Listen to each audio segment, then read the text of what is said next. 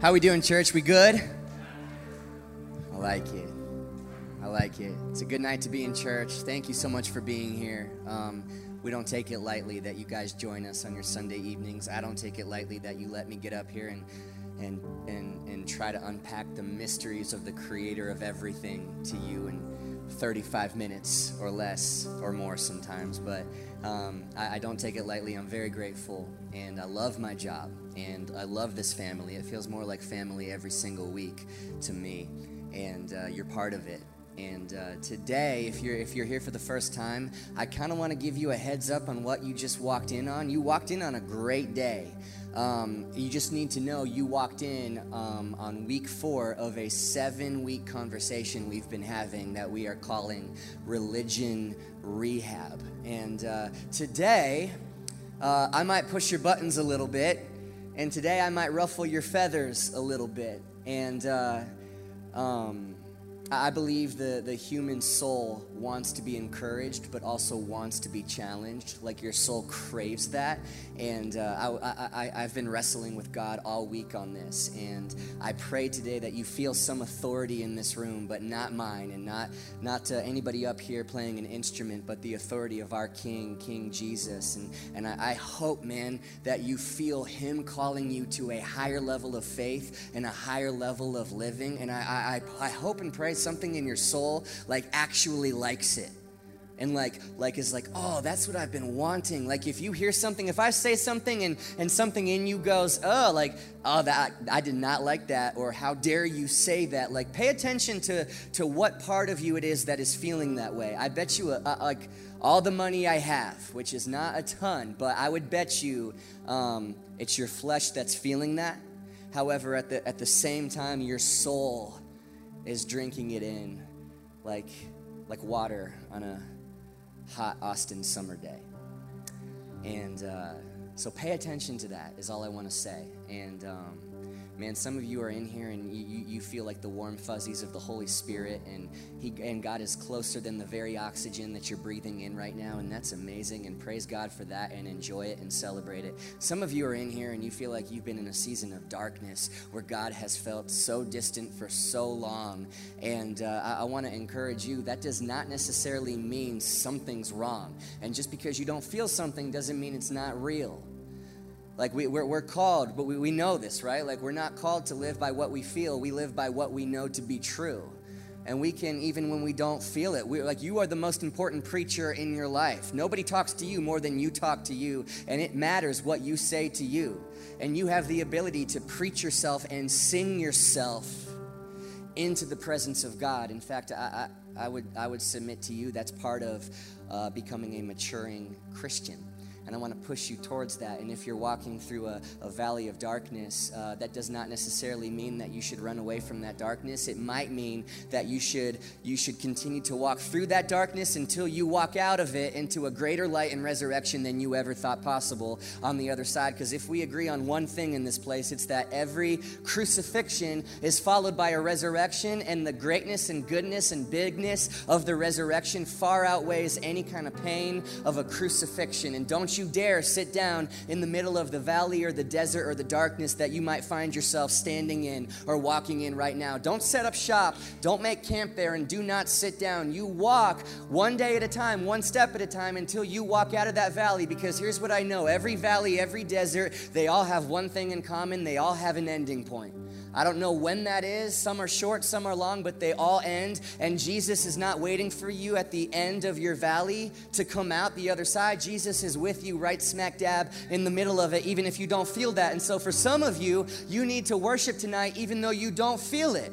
And for some of you, you need to praise Him tonight, even though you might be in a painful season. Anybody can worship God and praise God when things are going great. That's not difficult to do. But to praise Him in your pain and worship Him and sing His praises when you don't feel it, and say thank you, even when it feels like you don't have a whole lot to be thankful for, I'm telling you, power is unleashed over your life when you do stuff like that. There is more God to know than what you currently know, and more of Him to experience than what you are currently experiencing. Do you believe that?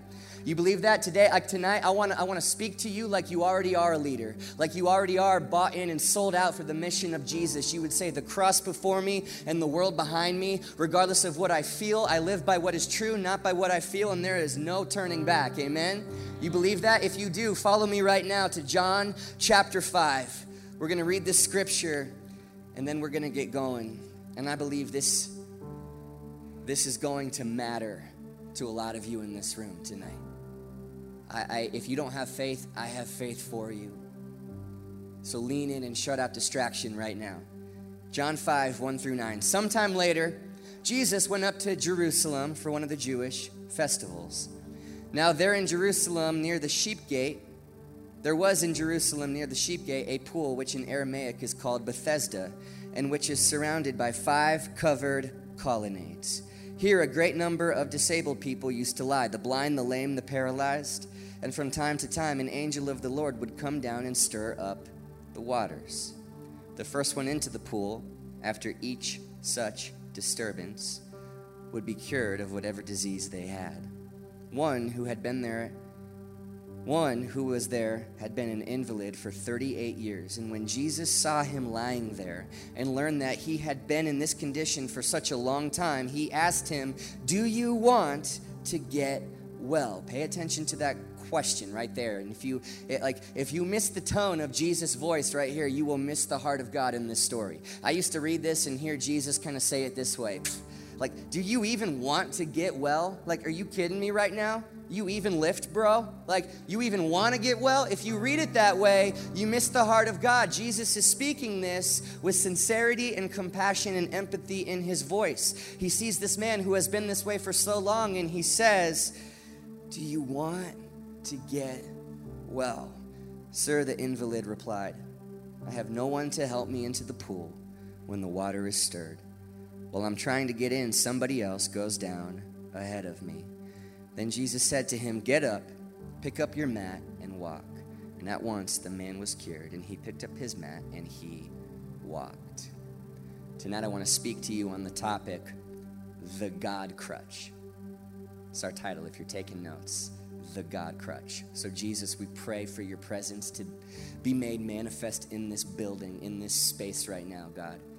We, as your sons and daughters, even claim this physical real estate right here in the middle of Austin as your space, God, to have your way in this place, God. This building is built for us to be in here and worship you, Jesus. And so we call your presence into this place, God, as your son who you love and who you love to pour out blessing on. I call upon your presence right now to come and have your way inside of every soul that is sitting in one of these chairs right here and right now. God, we don't have to twist your arm to get you to drop your power and presence like heaven, like from heaven like fire. That is your delight to do. And in the name of Jesus, we boldly ask that you would do that and meet us right here and right now. And we pray that in the powerful name of Jesus Christ. And everybody said, amen, amen. All right.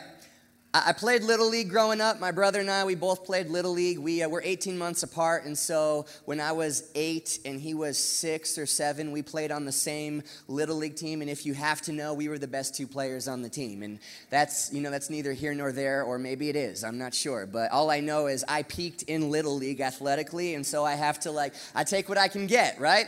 My brother, however, did not. He would never tell you this, but he was the captain of the basketball and football team in high school. And I know you look at him like, what? And I know, he made a transition, he's a reader now. I'm looking at you, you're a reader now. Ryan, just read now, okay? But you peaked longer than I did athletically, and I got to give you that. However, in Little League, we were both the star players, okay? There was a kid on our team by the name of Peter. Oh, Peter.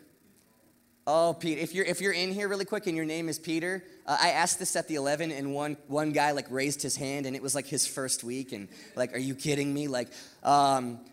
You're named after the OG church planner and the only human other than God to walk across literal water, okay? And so you have an awesome name. However, this Peter on our Little League team was a classic embellisher, all right? Specifically, if he'd scrape his knee, Like he'd cry over spilt milk. He'd make it a bigger deal than what it actually was. So Peter played left field, and every once in a while he'd get a pop fly hit to him, and he would on purpose stand like 3 feet to the side.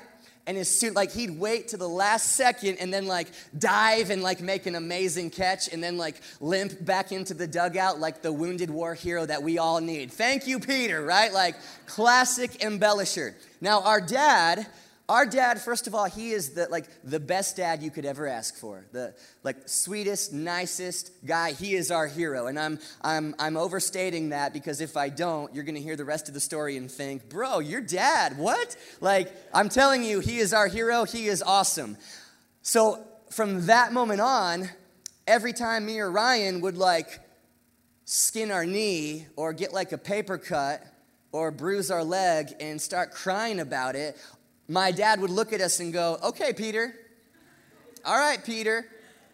And that's all he'd have to do. And we'd be like, no, Dad, no. Like, I wasn't crying, Dad. I'm not Peter. I'm not Peter, Dad. That's not funny.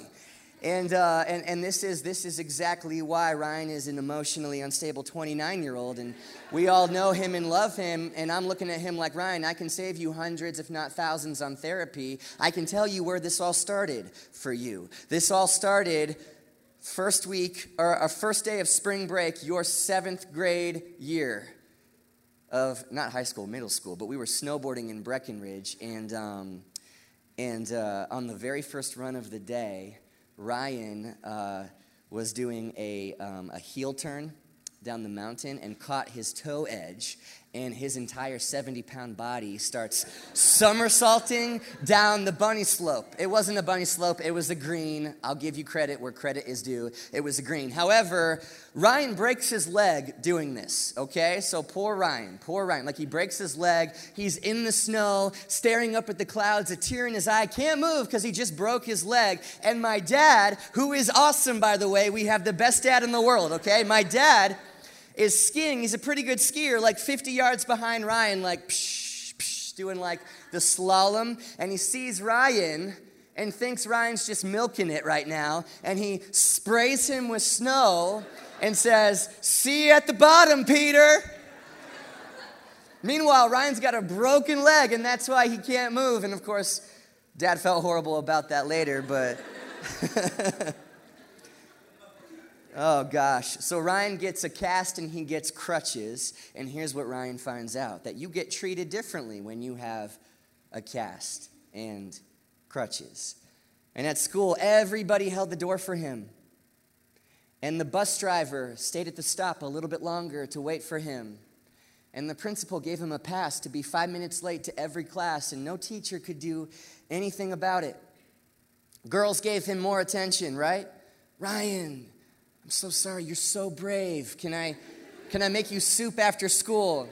I'm only 11, I can't even drive to your house to do that, nor do I know how to make soup, but can I make you soup after school? Can I carry your books for you? Tell me the story again. You were snowboarding. You can snowboard? A black diamond? Wow, Ryan, you are so, oh, you poor thing, you are so brave. And then all of a sudden, 6 weeks later, what happened? Healing happened. All right? And the cast and crutches were gone, and he was just Ryan, and nobody has held the door open for him since. And you're like, wow, you're like, trust me, this is our love language, okay? He deserves far worse than this, so do not feel bad for him right now. We all know this feeling, okay? I think we love losing the cast, and here's where I'm going with this. We all want to be healed. We all love losing the cast, but I think if we're honest, the crutches are hard to give up.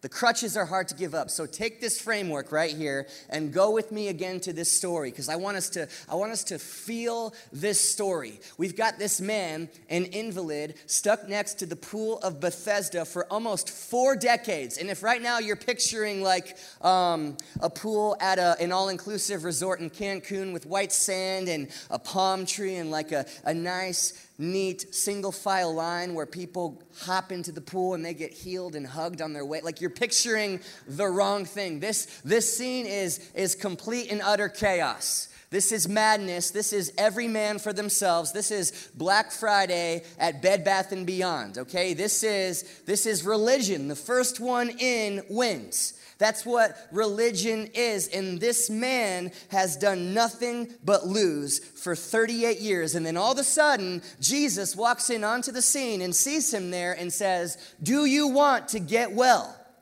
Do you want to be healed?" And he rightfully would say, "What did you say to me? Like, excuse me? You show up and, like, I've been here for 4 decades. You have the audacity to ask me, do you want to get healed?" Like, they say there's no such thing as a dumb question. I'm like, Jesus, you just pulled it off, right? Another miracle. The first dumb question in all of his, like, do you want to get well? Like, what's the obvious answer to that question, you guys? Do you want to get healed? Do you want to be well? Of course I do. Yes! Exclamation point. But I want to challenge you, actually, on your answer to that question. We all need some kind of healing, okay? So every single one of us in here, we say all the time, we're imperfect people together pursuing a perfect God. By the way, that's true of every church. We love to say it in here, okay? And I try as best as I can to go first. I told God before this whole church plant adventure even started, I can't wear a cape on stage and pretend to have it all together when I know I don't. And he said back to me, "I never asked you to do that." And I don't think any pastor should ever wear a cape. I think the world has a hero already, and his name's Jesus, and God doesn't need me to do that. In fact, God actually, I felt like he challenged me, can you be authentic even in your struggles in front of people? And I said, actually, I think I can do that. And so I'll go first today in everything that we talk about. But some of us, guys, we have church baggage. Some of us have unforgiveness in our hearts. For somebody, maybe it's a eating disorder or an addiction or shame or anxiety, suicidal thoughts, relationship dysfunction, like chronic dysfunction in your life. Like if I kept going, I'd hit you, right?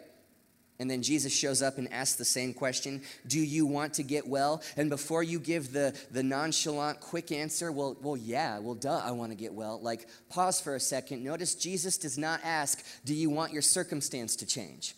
Do you want me to fix your situation, okay? Because I think we would all say, like, hey, do you need breakthrough in your life? Well, heck yeah, I want some breakthrough in my life. Like, I want breakthrough in my finances. I want breakthrough in my job situation. I want breakthrough in my marriage because my spouse is crazy. I want breakthrough in A, B, or C. But God, like, Jesus did not ask, do you need breakthrough in that? He did not ask, do you want it to get better? Do you want it to change? He asked, do you want you to change? Do you want to heal? What if I told you that in order to heal, you'd have to forgive? Do you still want to heal? If you believe freedom is actually better than bitterness, if you really believe that, then why haven't you traded your bitterness for the freedom that Jesus died to give you yet? I don't know that we fully know what we're saying yes to when Jesus asked, hey, do you want to get well? Because you can live in your condition for a long time. For the rest of your life, you can actually get pretty comfy living with the very things that Jesus died to take away. Look at this guy, 38 years. And this is who he is, 38 years and counting. I think we love the idea of God changing our circumstances way more than the idea of God changing us. We want to heal, but we want to keep the crutches. And so I'm going to name 3 crutches, and I think I'm going to hit everybody in this room. And just so you know, every one of these 3 crutches hits me. We want to keep the crutch, and I think the first crutch is the blame crutch. And I'll be the culprit here, okay? I'm going first. I want to be healed, but if I can be completely honest with you guys, I like having something to blame. All right? And so a lot of you know this, but for the past 10 years, I've had pretty serious chronic head pain. And I've had about 1,000 people all over the planet pray for me for healing in the name of Jesus. And so far, nothing has happened. So Doug, like, do you want to get well? Well, yeah, I want to get well. And actually, I have the faith and I actually believe that Jesus will and wants to actually heal me. I really do. But here's what I've learned in 10 years of having chronic pain. It is a wonderful, wonderful excuse when I'm having a bad day. Guys, it's my head. It's my head. It's not me. And it really is. Oh, guys, like Doug has a migraine. Let him off the hook. And I really do. He is, wow, he's crushing it for having chronic pain for 10 years? 10 years? Like, wow. Doug, can I make you soup? Right? Like, I love the blame crutch, because when you have this crutch, when I have this crutch, then my hiding is romanticized. It really is. Like, can I be honest with you? Like, I love my excuse. I love my blame crutch. I really do. Guys, it's not me. It's the church that hurt me. It's not me. It's the person that hurt me. That person who wronged me. And yes, it is, you guys. Absolutely it is. Guys, it's not me. This runs in my family. It's a generational curse. Addiction is just a part of my family's lineage. Absolutely it is. 100% that's true. Guys, it's not me. It's like my dad pushed me too hard. My coach hated me for no reason. My boss played the political game. It's not me. Like, this is just how I was brought up. That's not my own personal conviction. It's not me. It's the thing. And absolutely, I agree with you. It is 100% the thing. Hear my heart. Like, when my wife and I have been married for 5 years. For the first 3 years of our marriage, she struggled with a lot of depression that was rooted in unforgiveness towards her parents because of unfaithfulness and a divorce that happened in her teenage years. And that'll mess with you. And for her, it led to depression, like pretty severe depression. For the first 3 years of our marriage. And I, like, guys, like, every woman just wants to be fixed. Nope, not true. I learned that the hard way. So write that down. That's for somebody in here. But I assumed that role. I was like, babe, do you even want to get well? Like, do you want to heal from this? Let's heal from this. We're now married. What affects you affects me. Like, do you want to get well? To which she would rightly respond, you seriously have the audacity and the nerve to ask me that question. You have no idea what this feels like. You have no idea how much of a shock this was to our family. You have your parents are happily married. How dare you ask me if I want to get well over this? And everything that she would say is 100% true. Just like everything this guy said to Jesus. I have nobody, Jesus. Are you looking around? Like, I have nobody to help me get into the pool. You got your 12 buddies. I've got nobody. And by the way, I've been here for 38 years, and absolutely every single one of those excuses is true. And I just like let me validate that for you right now. Your excuses, your reasons, they're not hatchings of your imagination. They're actually valid, and they're actually real. Your excuses are real, and it's for that reason that I don't know if you really want to be healed. Because your excuses are too real. I don't know if I do. I love having something to blame. This is a wonderful crutch. Because if God heals my head today, you guys, then this next week, if I have a bad day, if I give a bad sermon, if I'm short with somebody, if I fail at my dreams, then I have absolutely nothing to blame. Healed and whole people have nothing to point at and say, guys, it's not me, it's the thing. You still want to be healed and whole? Because real healing starts where your real excuses end. Do you still want to be healed? Do you still want to be whole? Because if you do, this crutch, the blame crutch, you can't bring it with you. You've come this far, like on your faith journey with God so far, and a lot of you right now, you might feel like stuck. Like what's going on? I know there's more for me. I know God has more. I know he has plans. I know they're good. I read the verse, and I can feel it. He's got more for me, but I feel stuck.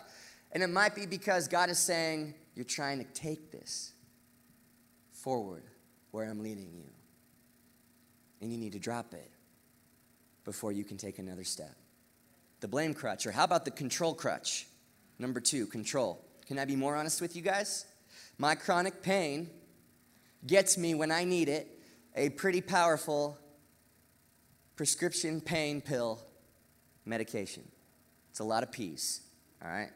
I realized that when I said it at the 11 this morning. I'm like, maybe that's why it's prophetic and why I'm preaching it. My pain gets me a pretty powerful pain pill prescription, okay? And here's what I've learned about medicine. I know that does not contribute to the sermon in any way.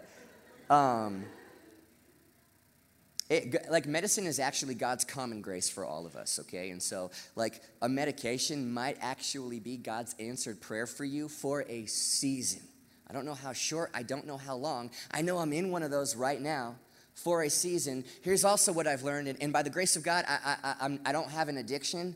I've had dependencies before. Addiction runs in my family. I am very prone to it. By the grace of God, I don't have that. But I know from feeling it, I know the control that something like this can give you in a life where I feel very little control over pretty much everything. I can't really control how good this sermon is or how you'll respond to it. I can't really control the good news or the bad news that I'm going to get tomorrow, or all the horrible things that are going to happen in the world this week. I can't control any of it. I can control very little in this life, but I can control how I feel for the next 4 to 6 hours. And giving that up and trusting God with it, because that's the opposite of control, is trust. Lean not on your own understanding. That's a beautiful verse. It is horrifying to live out in real life. And that's why for a lot of people, sobriety is actually more scary than addiction. Maybe for you, you're afraid of saying yes to a relationship that could actually be good and godly and sanctifying in your life, because that's not familiar, and that requires trust. And so you'll cling to the ones that aren't good for you, or you'll run back to something familiar because you can control what's familiar. And if you attach yourself to people you know are bad for you, then you know how the story's going to end. And if you know how the story's going to end, it doesn't hurt as bad when it does. I can control this. And if Jesus came in here and said, hey, do you want a healthy, godly, sanctifying relationship, before you just say the casual, quick, well, yeah, I don't know. You can't control that. You might be saying yes to 60 years with no exit door of tethering your soul to another soul that you know is as broken as yours, right? Like when God led the Israelites out of Egypt, out of slavery. We've all seen The Prince of Egypt, right? That movie finishes with the big scene of God parting the Red Sea. Oh, so good. And then they walk across it, and then all the Egyptians drown, and they're in freedom. They're out of Egypt, and then the credits roll before the story gets bad. All right? That's where they stop it. And I would too if I was doing that. Because then they get out of slavery. And a lot of them realized, I don't know if I actually wanted this. Because God was saying, hey guys, the promised land, the land flowing of milk and honey, who wants that? Heck yeah, I want that, except I don't know. Because, slavery is slavery, but it's familiar. And at least in Egypt, you know where your next meal's coming from. Freedom will cost you everything. Freedom, living free is not just a cool phrase that we put on a hoodie or we name a series after it. Who wants to live free? Yeah, I do. I don't know that you do. I don't know that you do. Because it will cost you everything, including your control crutch. And finally, so we've got blame, we've got control, and then we've got our identity crutch. Identity crutch. Do you want to get well? Yeah? All right, well then God is going to need that. Well, I'm the guy with the crutches, though, and it's kind of nice. And if I don't have this problem anymore, then I don't get attention for this problem anymore. And I'm the problem person. All right, I told you I might push a little bit. I want to call you to a higher level of faith, a higher level of leadership, a higher level of living, okay? I don't want the only reason that you're not living at that level to be because nobody's called you to it. I believe your soul wants that. You have a false identity crutch. You do. All of us do. I do. I found out what mine is earlier this week. God told me plainly, very clearly, bro, you're the performer. God called me bro. Bro, you are the performer. Because I get a lot of attention for doing this if I do it well. And I'm being so real with you. There is so much authenticity. Like, my heart is so genuine. I truly, I want you guys just to see Jesus when you show up here. I want to become as invisible as possible. So all you see is this God that I am so in love with. That is my heart, I promise you. But there's also a part of me that, man, I want you to think as you walk out of here, man, that guy can talk about Jesus really well. And when you're really good at your false identity, it can become exhausting. I feel like God's been telling me, hey, buddy, this gift I've given you, I've got so much more. We got so much more to do, but you can't bring that with you. Because if you need to be the performer here, it will crush you. You think it's exhausting now, you just wait. That's a crutch that you need to drop. So what is it for you? For me, it's the performer. Are you the entertainer? Are you are you the cynic? Or I'm just the jerk? I'm just the stress ball? This is my Enneagram number. These are the struggles I have been assigned. This is who I am. I'm the guy by the pool who sits in this exact spot every single day. People know who I am. I say hi to the same people as they walk by. They're kind of impressed with the fact that I've been here this long. Hey, man, he's still there? Is that 38 years? Wow, 38. It's what I'm known for. Well, do you want to get well? Yeah. Okay, well, what if I told you that healed and whole people don't get attention for being healed and whole? And what if I told you that healed and whole people don't get asked what happened and what's wrong? Do you still want to be healed and whole? Do you believe that God seeing you is enough if nobody else does? If nobody else can ask you, hey, what's wrong or what happened? Do you believe that you are worthy to be asked something else? Would you believe me if I told you that you are worthy of a conversation that is bigger than what's happened to you? Would you believe me if I told you that we actually want to know the real you, not the false fake identity you? But that people would like the real you, that we would want to know what the real you has to say. Would you believe me if I told you that? Seriously, that I want to know the real you. Would you believe that? In our Instagram, show our best and hide the rest culture, I don't know that we actually believe that to be true. Do you want to get well? Yeah. Well, what if I told you that means you are no longer allowed to be a part of the church bashing club? As a son or daughter of God, and this is his bride? What if being healed and whole means that you now have to be a part of the solution? Would you trade the church bashing club for being part of the solution? Okay, what if I told you that being part of the solution means a lot of people are going to blame you for the problem? Still want to be healed? Do you still want to be whole? What if I told you, hey, you're gonna be called to a higher level of character, and more is gonna be expected of you when you are healed and whole? What if I told you you will feel opposition and you will feel resistance if you go after true healing and wholeness in your life? 3 weeks ago, I woke up in the middle of the night. It was like 2:30 in the morning, and I woke up actually out of a demonic and dark dream. It was a spiritual attack. And I didn't wake up on my own. My wife actually woke me up, and she was horrified because she actually was experiencing a demonic and dark dream. And so we wake up, and you can, you feel something. Even our dog, Luna, knew.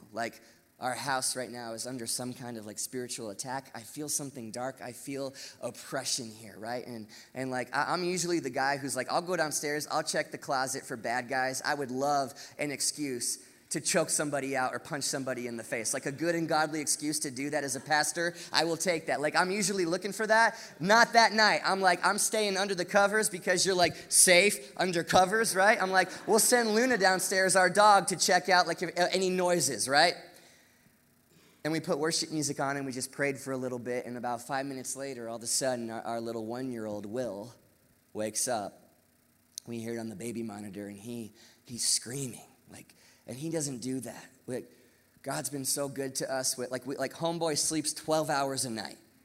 Truly. Like, praise God that he does. I know that's not true for everybody's kid, but like in this crazy church planting season, God gave us that. So this doesn't happen. We go and get him and bring him into our bed, and it takes us like 45 minutes to calm him down. And Sam said, like, is he sick? Is something wrong? And I immediately knew in my heart, I'm like, no, he's not sick. He had a demonic dream.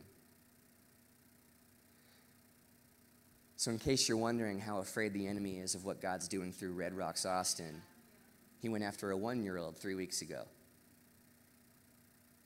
Who takes cheap shots like that? Somebody who knows they've lost. He knows he's lost. Jesus said, upon this rock I will build my church, and not even the gates of hell will prevail against it.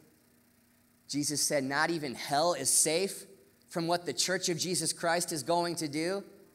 Like if you feel cheap shots in your life, say, hey, devil, thanks for the confirmation and affirmation that I'm doing exactly what I should be doing right now. I take it as a compliment.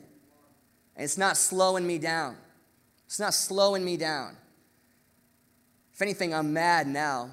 You go after a 1-year-old, like, so what if I told you, man, and I'm not, please, like, hear my heart. I'm in the beginning stages of this journey. But what if I told you there's oppression, and what if I told you, like, the enemy might go after your 1-year-old? You still want to be healed? Do you still want to be whole? Do you know what being healed and whole requires of you? I don't want to say yes so casually before we understand really what freedom like entails, because I read the story of Exodus and the Israelites and I'm like, God, I don't know if you really prepared them for what you actually meant by freedom, because they thought they wanted it and then they crossed the Red Sea and all of them started griping and wanting to go back because slavery was just easier. Could you drop the identity crutch? Could you drop the blame crutch? Could you drop the control crutch? And that brings me to this point in the sermon, and I want to thank you guys for letting me kind of push and trusting me. Like, thank you. And it takes guts to let that happen. And I pray your soul like actually is like, oh, thank you. Thank you, thank you, thank you. Thank you for letting me tell you what my mom told my brother all those years ago. Your crutches have a time limit on them. And this is why I think you might be frustrated in your faith journey. I'm serious. You've come this far, and God's allowed you to bring these crutches this far.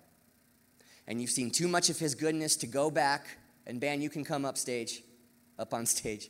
You've seen too much of his goodness to go back.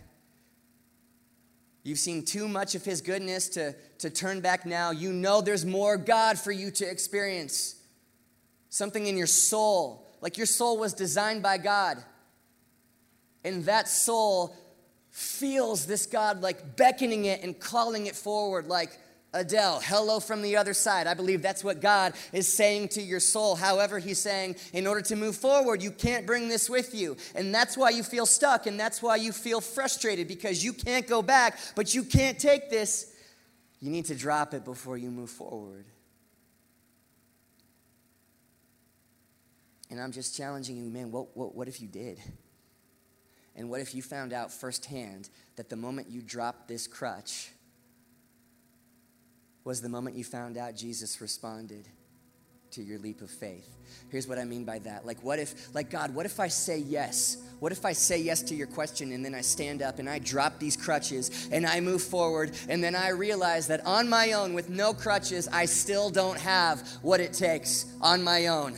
And what Jesus wants to say is that is actually the point of this whole thing. That by yourself, you actually can't. That by yourself, like you don't have what it takes. That you actually do need a crutch, but it's not any of these crutches that you've had so far. God's saying you actually do need a crutch, but it's the God crutch. It's the only one that you can trust. Jesus is saying, lean on me. Do not lean on your own understanding or the things that you can control or blame or find a lowercase I identity in with your life. Lean on me and watch what I do. You absolutely need a crutch, which is why next time your non-Christian friends say to you, I can't believe, like seriously, this whole Christianity thing, this whole Jesus thing, man, that's such a crutch for people who are broken. You can look them in the eye and say, oh my gosh, if you only knew the half of it. Dear God, like I'm not a Christian because I think I'm better than you. I'm a Christian because I know I'm not. I'm not a Christian because I'm awesome. I'm following Jesus because he's awesome. Because I know I'm desperate. Because I know like I'm not going up that ladder to make myself right with God Almighty. Like I need somebody to come and do what I can never do on my own. I need a crutch. It's a beautiful letdown. The day you realize that you on your own doesn't have what it takes. Because when you come to the end of you come to the beginning of Jesus.